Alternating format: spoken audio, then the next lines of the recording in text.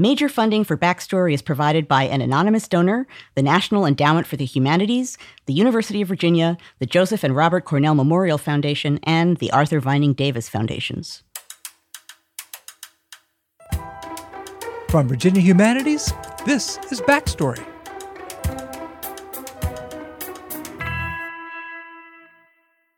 Welcome to Backstory, the show that explains the history behind today's headlines. I'm Brian Ballow. I'm Nathan Connolly. And I'm Joanne Freeman.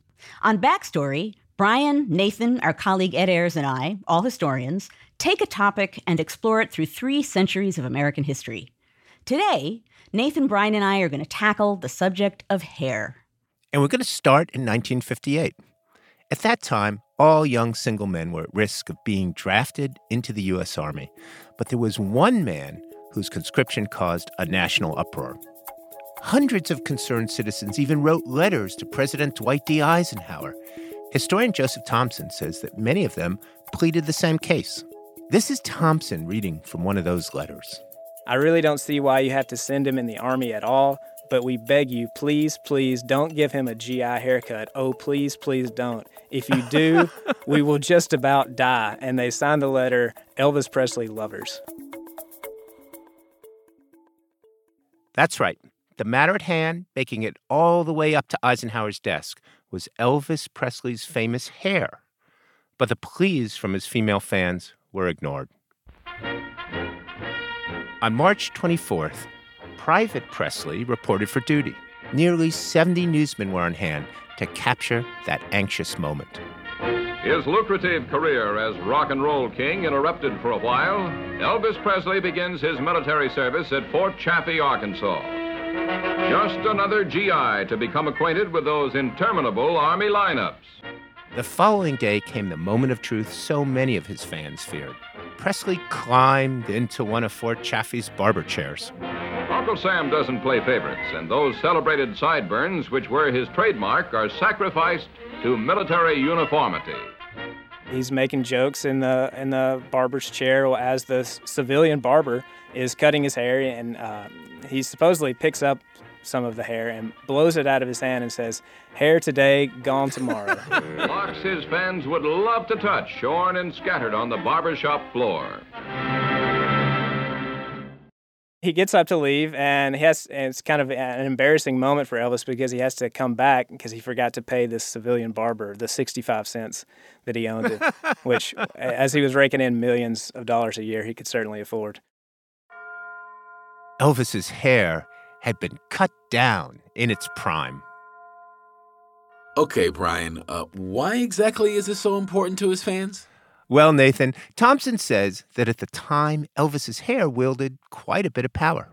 At one level, we can just consider his hair as a symbol of this male virility, right, and sexual potency that he performed so well. So he's got lots of hair. He's got lots of hair. Yeah, exactly. And if you watch early footage of him, his hair moves like almost as much as his hips, right? And it's always kind of dropping down over his eyes. He's always having to push it back. And we should note that Elvis was really kind of copying black hairstyles, and particularly a black hairstyle known as a process, right?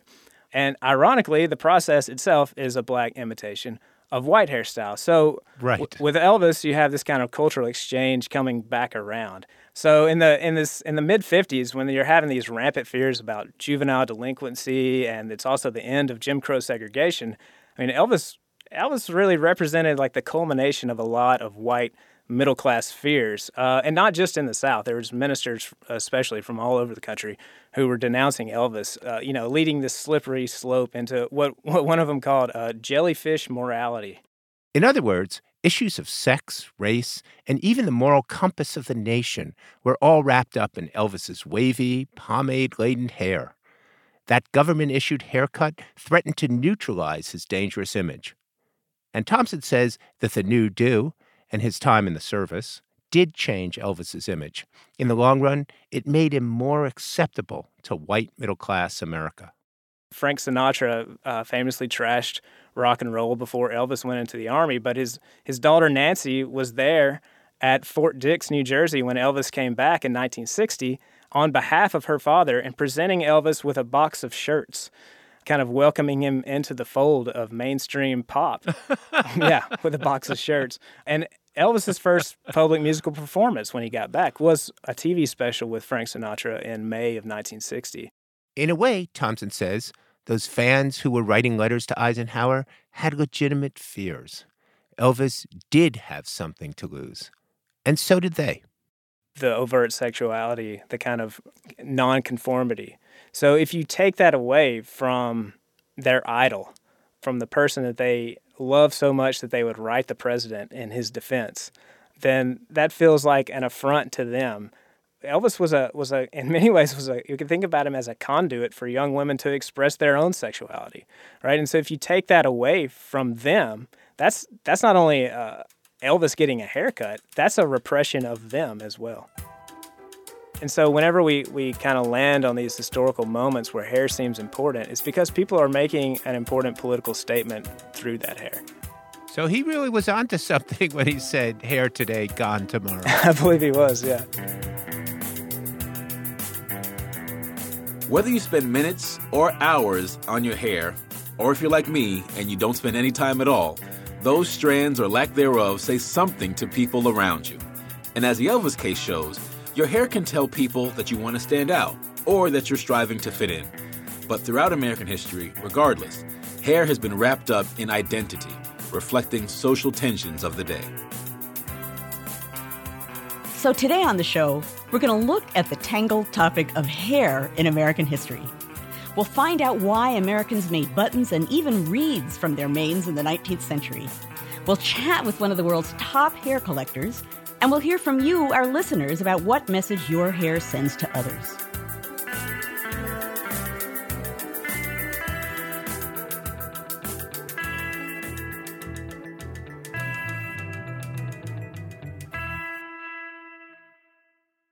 Now, we already mentioned that hair can be very personal. It can represent identity and attitude. And perhaps because of that, hair can also be big business. No one knew that better than the woman who became known as Madam C.J. Walker. She was an African-American entrepreneur who built a business empire out of hair care in the early 20th century. Madam C.J. Walker was one of those amazing American rags to riches stories. This is journalist Alelia Bundles. She's also Madam C.J. Walker's great-great-granddaughter. Born on a plantation in Delta, Louisiana, right after the Civil War in 1867, a poor washerwoman until she was 38, discovered a formula that healed scalp infections and helped hair grow, made a fortune, and by the time she died in 1919 at 51, she was a millionaire. Bundles' mother, grandmother, and great-grandmother all helped run the company Madam Walker started. Her father was even an executive in a rival hair care company. Hair care has been her family's business for generations. Now, Walker's business was successful almost from the very start, mixing the personal and the professional. Thousands of Walker Company agents sold shampoos, ointments, and hair moisturizers to African-American women across the country. Sometimes the agents, all women of color, went door to door. They also held demonstrations at private homes or churches. So it sounds like what we're talking about here is something along the lines of Mary Kay Cosmetics, right? That's exactly right, Joanne. But before Mary Kay even existed. Madam Walker was also a controversial figure, even during her own lifetime. That's because she sold products designed to straighten African-American hair, and her critics would say to make it conform to white American beauty standards. The best known is something called the hot comb. But Bundles says Walker's bestseller was also her very first product, Madam Walker's Wonderful Hair Grower. This product and her whole business model grew out of something less controversial, Walker's efforts to manage her own hair. She was going bald because she had really bad dandruff and really bad scalp infections, because hygiene was really different. 150 years ago when she was born, people didn't have indoor plumbing. They didn't have electricity. They didn't bathe very often. Necessity is the mother of invention. She was losing her hair. Then she needed something to solve her problem. So how did she go about solving that problem? Did she just try, mixing different formulae that were bubbling in the bucket? Well, now we walk into the drugstore and there are 1,000 different kinds of shampoos and everything that we take for granted. But then there really wasn't this hair care and cosmetics market. So you couldn't just walk in the store and find something on the shelves. Her brothers were barbers in St. Louis in the late 19th century. Ah, So she okay. learned some things from her brothers. She experimented with home remedies. For a while, she sold the products of a woman named Annie Malone, who became her major competitor. And with a combination of all of those things, as well as working briefly for a pharmacist in Denver, Huh. she was really his cook, but he was able to analyze these various formulas and helped her figure out what she wanted. She was selling door to door, traveling around Colorado with this very small Black population that was there. And then her boyfriend from St. Louis, Charles Joseph Walker, moved to Denver, and they got married. She became Madam C.J. Walker, and she was taking out ads selling Madam Walker's Wonderful Hair Grower. I love looking through old ads in newspapers. I'm wondering if you could tell me what Madam Walker's advertisements looked like. Just look at my hair. You can see that I used to be bald, and now I have a full head of hair. Uh-huh. The advertising industry was really just being born in the early 1900s when she was starting out, but Yeah. she was already using her own image in her before and after pictures. She was using testimonials. Before I started using Madam Walker's Wonderful Hair Grower, my hair was 1/8 of an inch long, and now it's down my back, and I've been able to throw my wig away. And she really had before photographs? She had before photographs. The very earliest photograph of her hair is very short and patchy. She used that as the centerpiece of her ad. And then on either side, she had a front view and a side view with her hair down below her shoulders. Wow. She looked like a very African-American woman, really full-featured, dark skin, and therefore like most of her customers. So she became, of course, a remarkable business empire, really. Tell me the story of how she transitioned from one kind of very innovative and energetic salesperson to a large-scale business. I think she was like a sponge in terms of watching what other people were doing, because in 1904, when this World's Fair was in St. Louis, the National Association of Colored Women, this amazing group of civic-minded women from all over the United States, met in her church. And she watched how these women organized. And when she was ready to organize her sales agents, she told her attorney, I want us to structure ourselves like the National Association of Colored Women with Wow. local chapters and state chapters. And what about the agents themselves? What could a typical agent expect to bring in selling Madam Walker's hair product? So it of course it varied, and it depended on the hustle of the agent. In the testimonials in her advertisements, one woman said, you have made it possible for a Black woman to make more money in a day than she could in a month working in somebody's kitchen.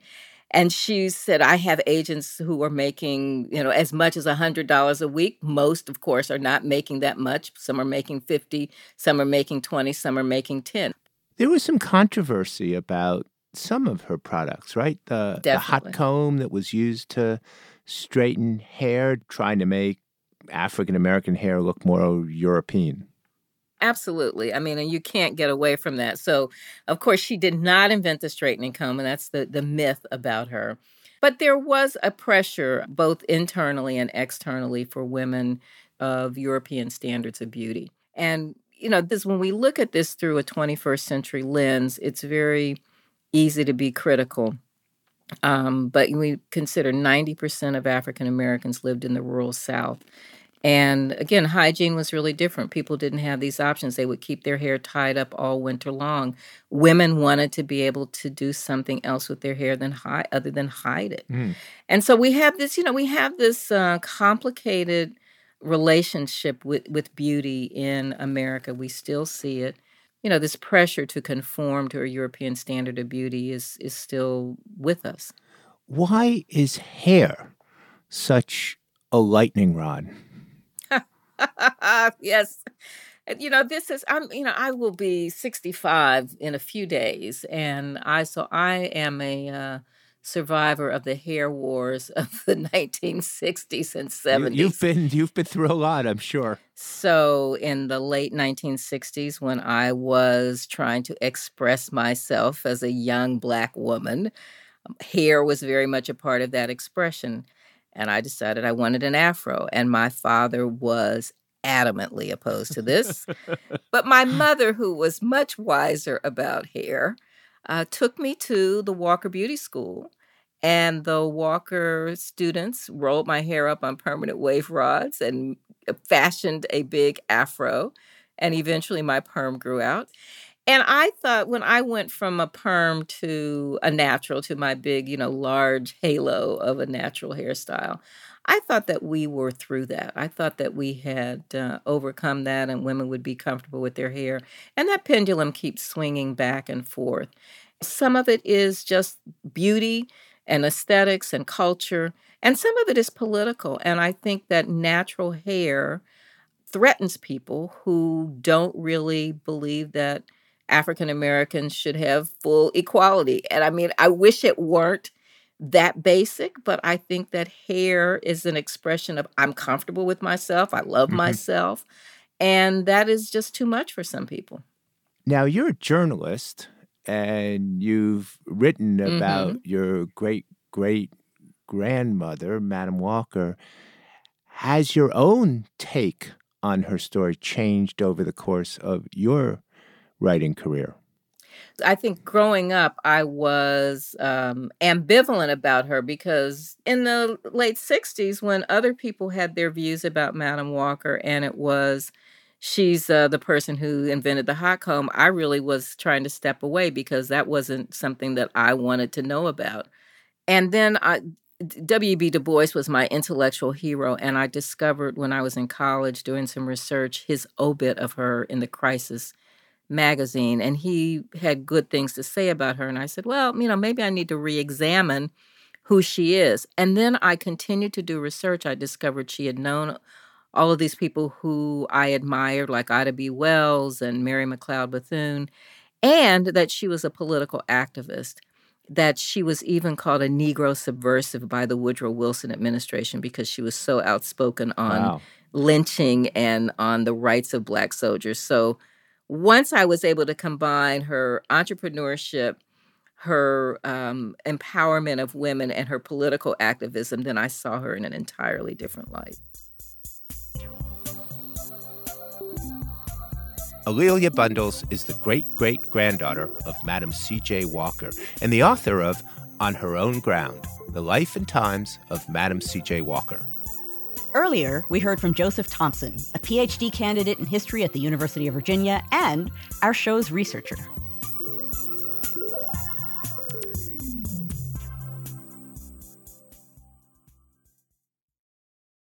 So I really love that exchange, Brian, with A'Lelia Bundles. And I got to share with you all this quote that I found that really does speak to this in Madam C.J. Walker's own terms. This is actually taken from the annual convention of National Negro Businesses in 1912. And no she fair says, doing quote, research, Nathan. She says, quote, "Surely you are not going to shut the door in my face." She's talking about the door being closed by Black businessmen. "I feel that I am in a business that is a credit to the womanhood of our race. I went into a business that is despised, that is criticized and talked about by everybody, the business of growing hair. I am a woman who came from the cotton fields of the South. I was promoted there to the wash tub. Then I was promoted to the cook kitchen, and from there I promoted myself into the business of manufacturing hair goods and preparations," unquote. About getting out of the most menial forms of labor that are available to Black women at that time and providing a kind of elevation for herself and so many other women, really hair as access. And it just made me think again, how many other ways can we think about the value of hair as obviously an expression, but also as something that's kicking down doors to new political conversations and new opportunities? That's an amazing quote on so many levels, because obviously it's about race, but it's also about gender and it's also about class, right? It's about all of those things. And certainly I think that if you look way back to early America and think about hair and markers and power, certainly there were certain ways of wearing your hair that would have been seen as assertions of power in one way or another. And, it's sort of the same thing when you think about what people wore in the 18th century, particularly men, and they had the sort of white frilly cuffs. The reason why wealthy people wore those is because they were the ones who could keep that clean. Right. So if you had them, it was a marker that you were wealthy and you were showing it literally on your sleeves. And I think there was my shirt clean. That's funny. I know. Yeah, I'm not referring to myself at all in any way. But that was a statement. And I think hair as well in that period, powdered hair, if you powdered your hair, was an assertion that you were wealthy enough to have that you were had enough leisure time to worry about that, and that, basically your appearance advertised to the world that you were of a certain ilk. And if you didn't have that, the assumption was that you were not. I mean, I think it was kind of clear to people. There's a famous spy story during the Revolution of John Andre, who's a British spy who was in on Benedict Arnold's plot to deliver West Point to the British. And one of the ways in which Andre is found out is that although he's disguised himself as John Anderson, average guy, the hair ribbon that he's wearing has a little powder on it. And someone who sees that ribbon says, wait a minute, you're a gentleman. So those were powerful markers. And although that's not necessarily banging down doors, that's certainly keeping doors closed. Right. Well, hair is dangerous.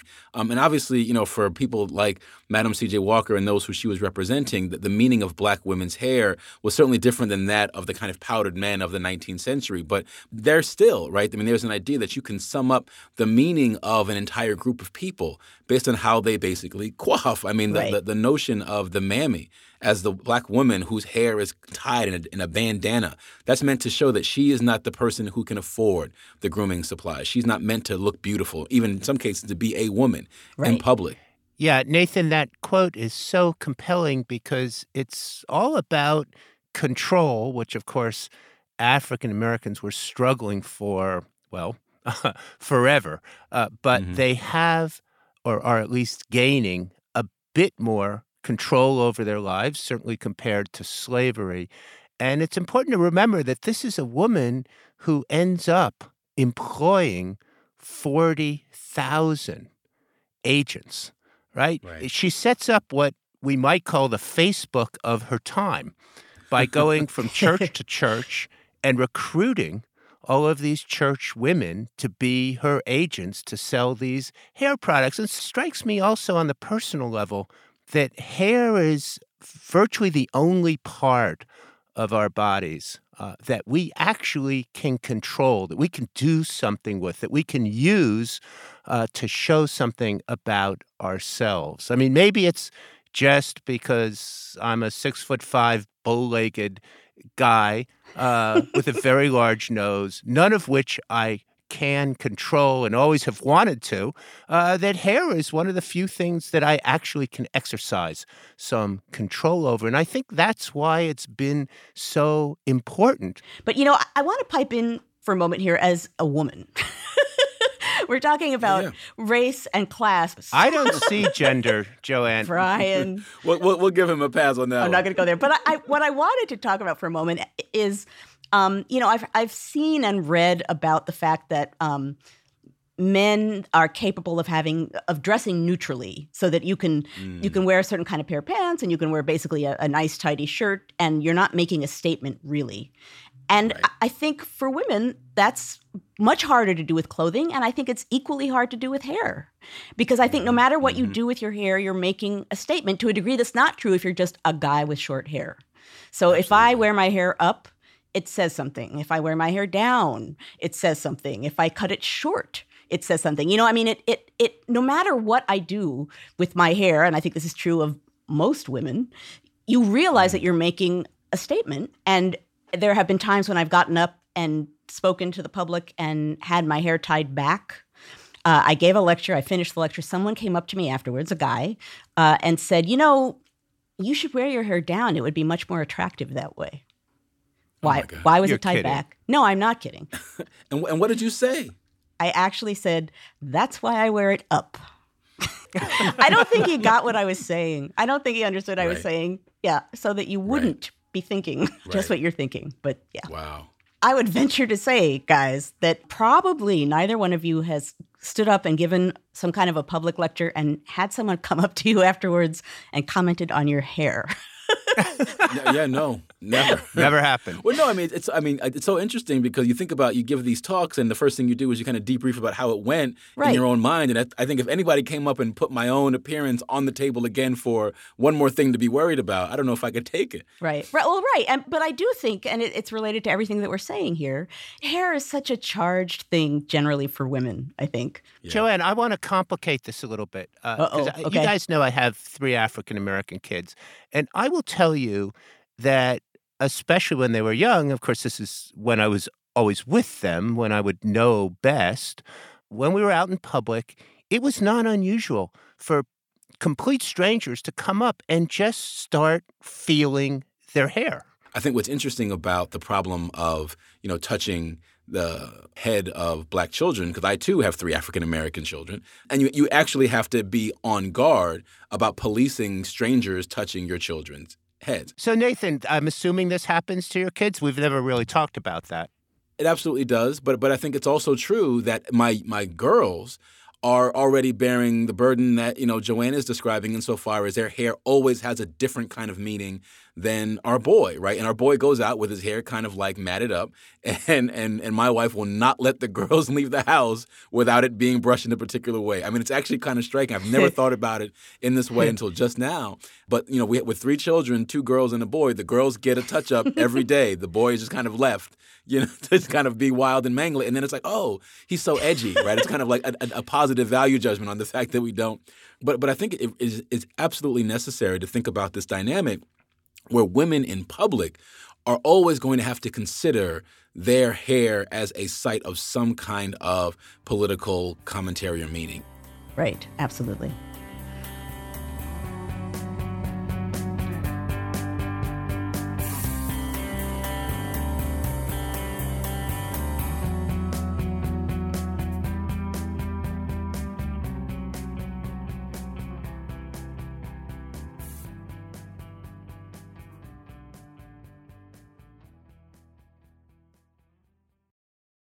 We asked Backstory listeners to tell us about how hair reflects their identity.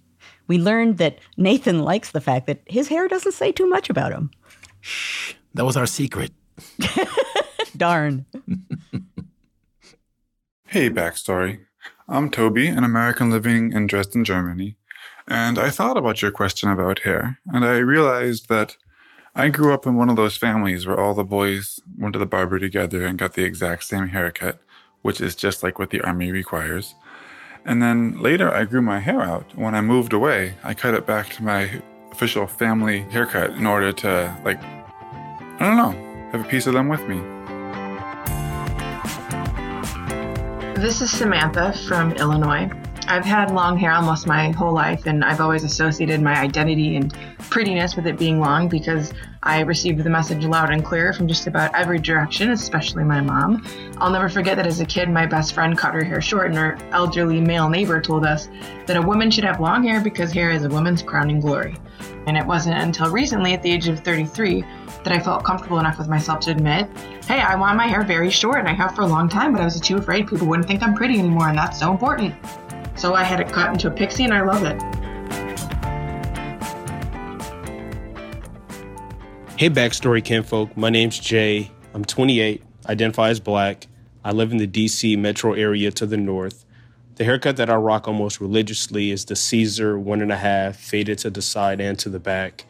But I'm also growing out my beard, and I know that there are historical accounts of Black men not being permitted to grow beards because of the masculinity and manhood that is symbolized. Thanks. Those were the voices of Diana Harper, Debbie Seligson, TJ Gregory, and Backstory's founding host, Peter Onuf. Thanks to all the listeners who reached out with their stories.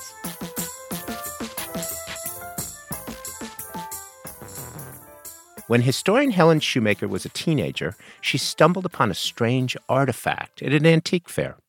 It was just a little thing, a small button made of woven material. But she says she noticed something odd about the fabric.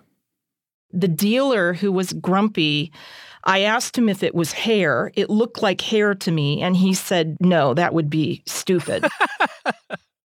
It turns out it wasn't that stupid. The button was made of human hair. Shoemaker would later learn that using hair in ornamental objects was fashionable throughout the 19th century. For example, in the Victorian era, some Americans had the locks of their loved ones fashioned into elaborate room decorations, in which the hair would be arranged in wreaths or flowers.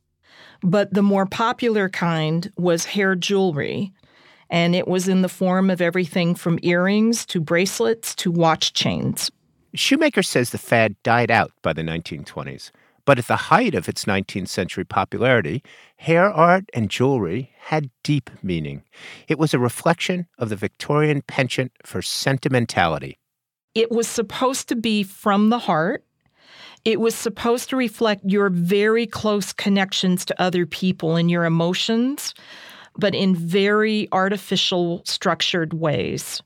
So the hair was used to represent the individual, but I think even more it represented the emotional connections between individuals. And why hair? Why was hair such an important medium for expressing this sentimentality? Yeah, they thought of hair as a physical extension of the person. This became all the more important when a person died, but it was an important aspect of it when the person was alive as well. They talked a lot about it as a living part of the person that never aged. That is actually true. Once the hair is made into hair jewelry, the hair stays the same as when it was originally made. Hair, I think, had a pliability to it, both in terms of its material, but also in terms of it didn't actually depict the person, but it was the person. So what kind of people wore hair art or displayed hair art in their homes? Largely white middle-class Americans. It's much rarer to come across jewelry made of hair that was extremely inexpensive. There's a certain amount of hand labor that just made it, in the cost range for the middle class, or at least comfortable. And was it just the cost, or was there something about middle class culture at this time that just screamed out for hair? Yeah, this was more about expressing a kind of middle-class identity. The middle-class status was derived in part by a man being able to support a wife and family in a home. So women weren't supposed to be working outside the home for pay. That sets up a kind of tension between the work world that the man is competing in and the home domestic life that is supposed to be quite distinct and apart from that economic world. And how did hair bridge that divide or bridge that gap? So one of the most popular forms of hair art was the man's watch chain. And would this be something that he wore on his wrist or something that he hung from his belt? It would be something he would wear actually over the vest but under his jacket. I see. And then the end of it held the watch that was tucked into a pocket on the other side. So when you saw a man wearing the male uniform of the dress suit or the business suit, one of the most popular accents was this braid of usually your wife's hair intermixed with the hair of your children. So it served as a reminder to the man, but also to the people around him, that he had an emotional life beyond his work life. So what do you think the popularity of hair art among the middle class in the 19th century tells us about the way they conceived of themselves? So I think that the hair art really taps into the ways in which 19th century Americans were uneasy about the culture as it moved towards a more modern 20th century outlook. And what they were concerned about was that it was eroding the emotional ties between people, the very reason that you would be working, the very reason that you would partner with somebody was also being undermined by this larger economic change. And what is today's equivalent of hair art? If you've ever been at a grocery store or a convenience store and the person who checks you out has a row of photo buttons and they're their grandchildren or their children, you are seeing the same phenomena. Fascinating. Yeah, fascinating. So at our Walmart, when I get checked out, I'll sometimes have a clerk who will have 3 or 4 of these photograph buttons. Sure. And what she's telling me, without having to say it, is I am a lot more than this job because I have emotional relationships and responsibilities. How long did you work on your book about hair art? 10 years or so I lived with the project. Okay, so when you told people you examined lots of hair art, what was the reaction? Most people asked if it had bugs. That was by far the most, like, did I see a lot of bugs? It was just hair.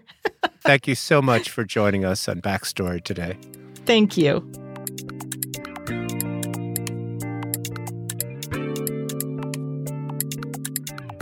Helen Shoemaker is a historian at Miami University and the author of Love Entwined, The Curious History of Hair Work in America.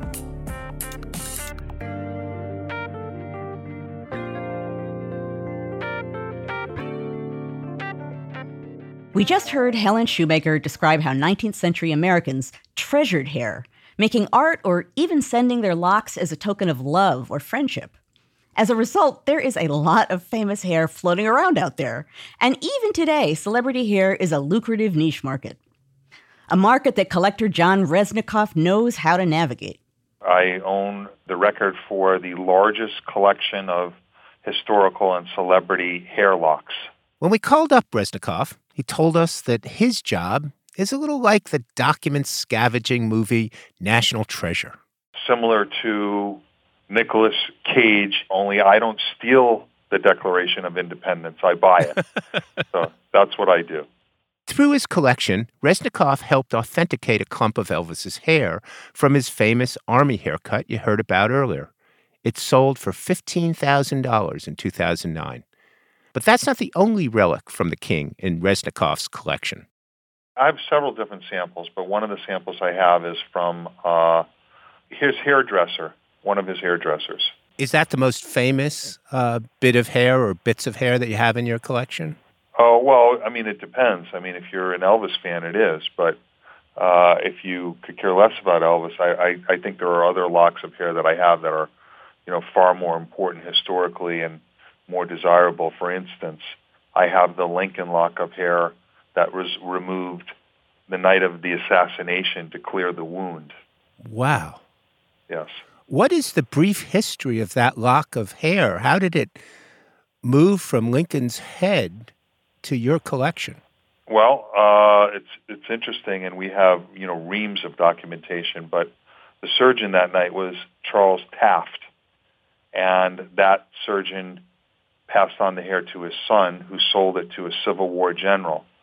Apparently, also several strands of that hair were purchased by Lincoln's Assistant Secretary John Hay, who put it in a ring, and the night of Teddy Roosevelt's inauguration presented that ring with hair in it to Teddy Roosevelt as a token of his esteem. How did Roosevelt react to that? Well, I don't know. I wasn't there, but but I'll tell you that this particular lock of hair, it's probably my most valuable lock, and I'd say it's somewhere between $500,000 and $750,000. Wow. I'm a host of a pretty popular podcast. Should I sign a non-disclosure agreement with my barber? It's again an internet search will show how I was involved with buying Neil Armstrong's hair when he was alive. It came from his barber, and he went crazy, absolutely crazy, and threatened to sue. And it became kind of a little bit of a nightmare. But he never got his hair back. And those types of things are not unfathomable that it could happen. So how long have you been collecting hair altogether? I'm going to say about 25 years. Has it changed the way you think about hair? It hasn't changed how I think about hair, but the advances in DNA have really conceptually changed the way I think about the collection, because it's just a matter of time until we get to a point where there is an accurate test by the hair that we have. And then you start thinking about that scientists are trying to decode what sickness John F. Kennedy had, or all these types of things that could be done with the DNA that exists in this collection that I have. And in essence, what I have is a card catalog of the DNA of many of the most famous people in history.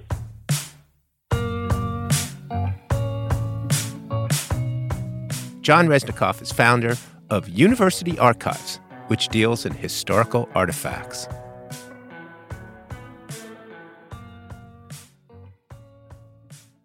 Over the past weeks, our listeners have been sending us stories that tell the meaning behind their hair.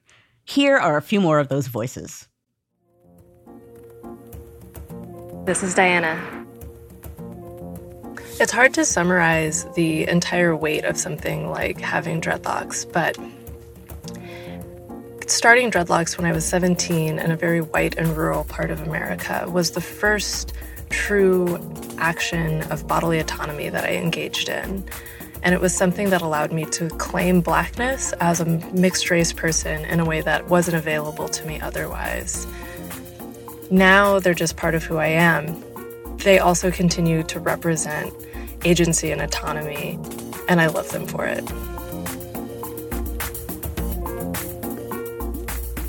Hi, my name is Debbie Seligson, and I've had a purple streak in my hair for about 7 years. I didn't know how it would go over, but I've even testified in front of a congressional committee with my purple hair. I never really loved my own curly hair until I added the purple. It really has become my brand. Hey, this is TJ from Virginia with my facial hair story. I had wanted a beard for a while. Unfortunately, I was writing out my time on a contract with some pretty strict rules about that, to the point I was supposed to be shaving even on my time away from work. Nevertheless, I skipped enough on weekends and leave to get a glimpse of how I'd look, and I liked it. Anyway, when I finally separated from the service and moved on to grad school, I think I got to about 8 months of growth before trimming back. It was bliss. My fellow redheads out there will understand this. Now, instead of being the guy who looks like Opie, Axl Rose, Archie, etc., I'm the guy with the beard. I'm okay with that.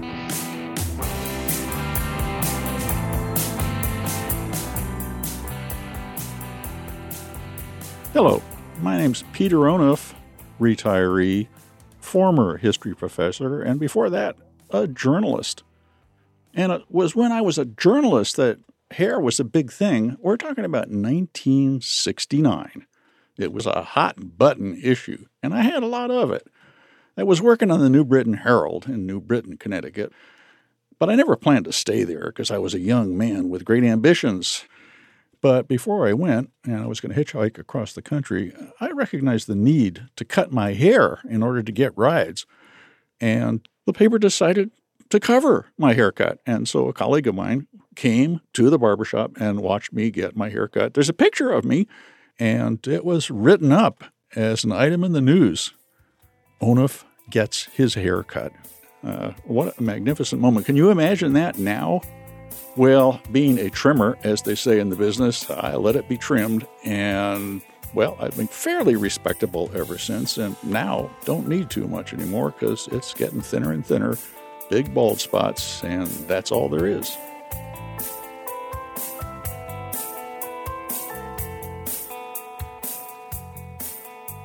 Those were the voices of Diana Harper, Debbie Seligson, TJ Gregory, and for all of you who have missed him lately, Backstory's founding host, Peter Onuff. Thanks to all the listeners who reached out with their stories. I'll be chatting with Peter on next week's show as we celebrate our 200th episode.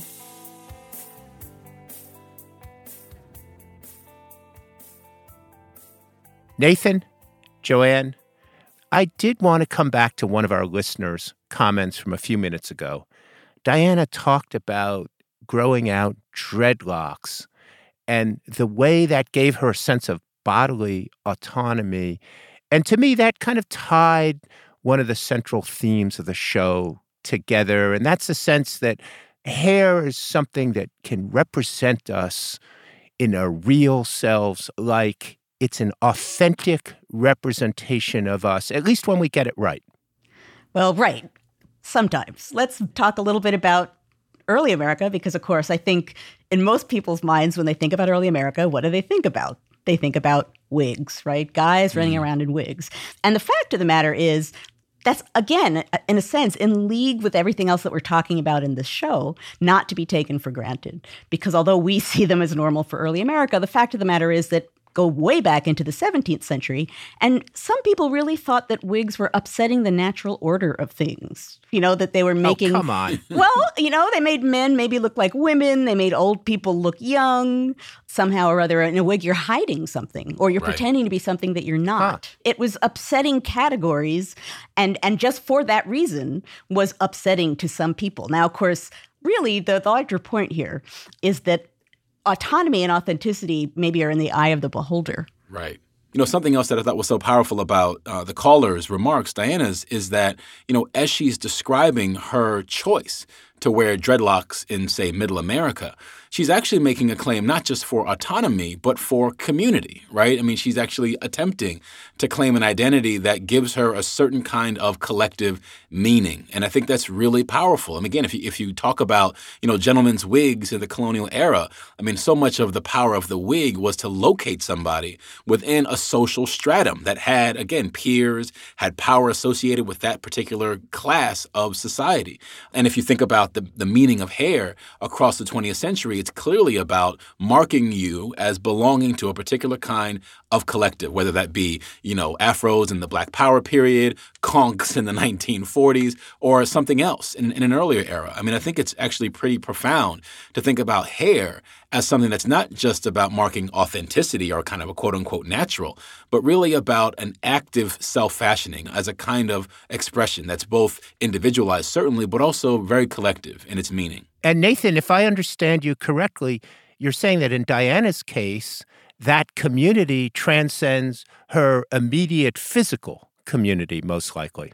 Absolutely. And it connects her to Ethiopia, or it connects her back to the Bible, right? In the case of dreadlocks and, you know, the Nazarenes going way back to, well, even before colonial America in this case, right? You know, I will confess that when I learned that we were doing a show about hair, I thought this was going to be a rather light episode, meaning, you know, la, la, la, we're going to tell some good stories. Right. But in this case, what you just said about hair being a way to claim community, and I think if you bind that up with some of what we heard, oh, that was a pun I didn't even intend, with some of the callers and the obvious deep meaning that their hair has for them, both of those things, I didn't expect to find those in this show, and I find both of those things really fascinating. I guess it's proof positive yet again that, you know, sometimes the most kind of innocuous or seemingly harmless aspects of American culture can really be full of great meaning. And contain the most of our humanity.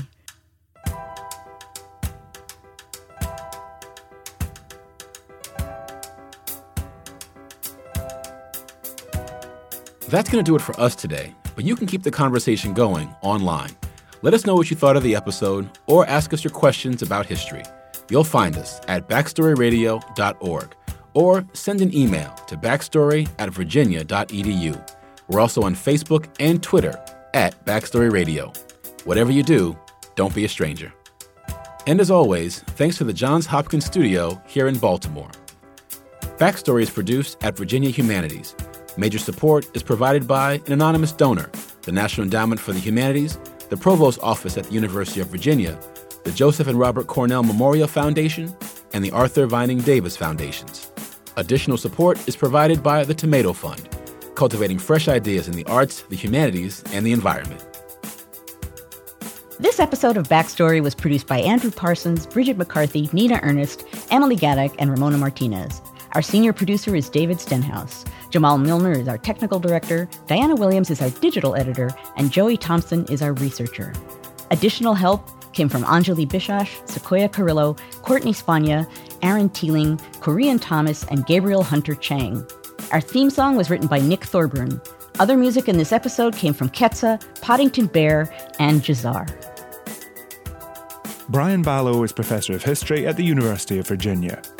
Ed Ayers is Professor of the Humanities and President Emeritus of the University of Richmond.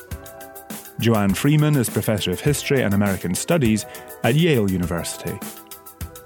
Nathan Connolly is the Herbert Baxter Adams Associate Professor of History at the Johns Hopkins University. Backstory was created by Andrew Wyndham for Virginia Humanities.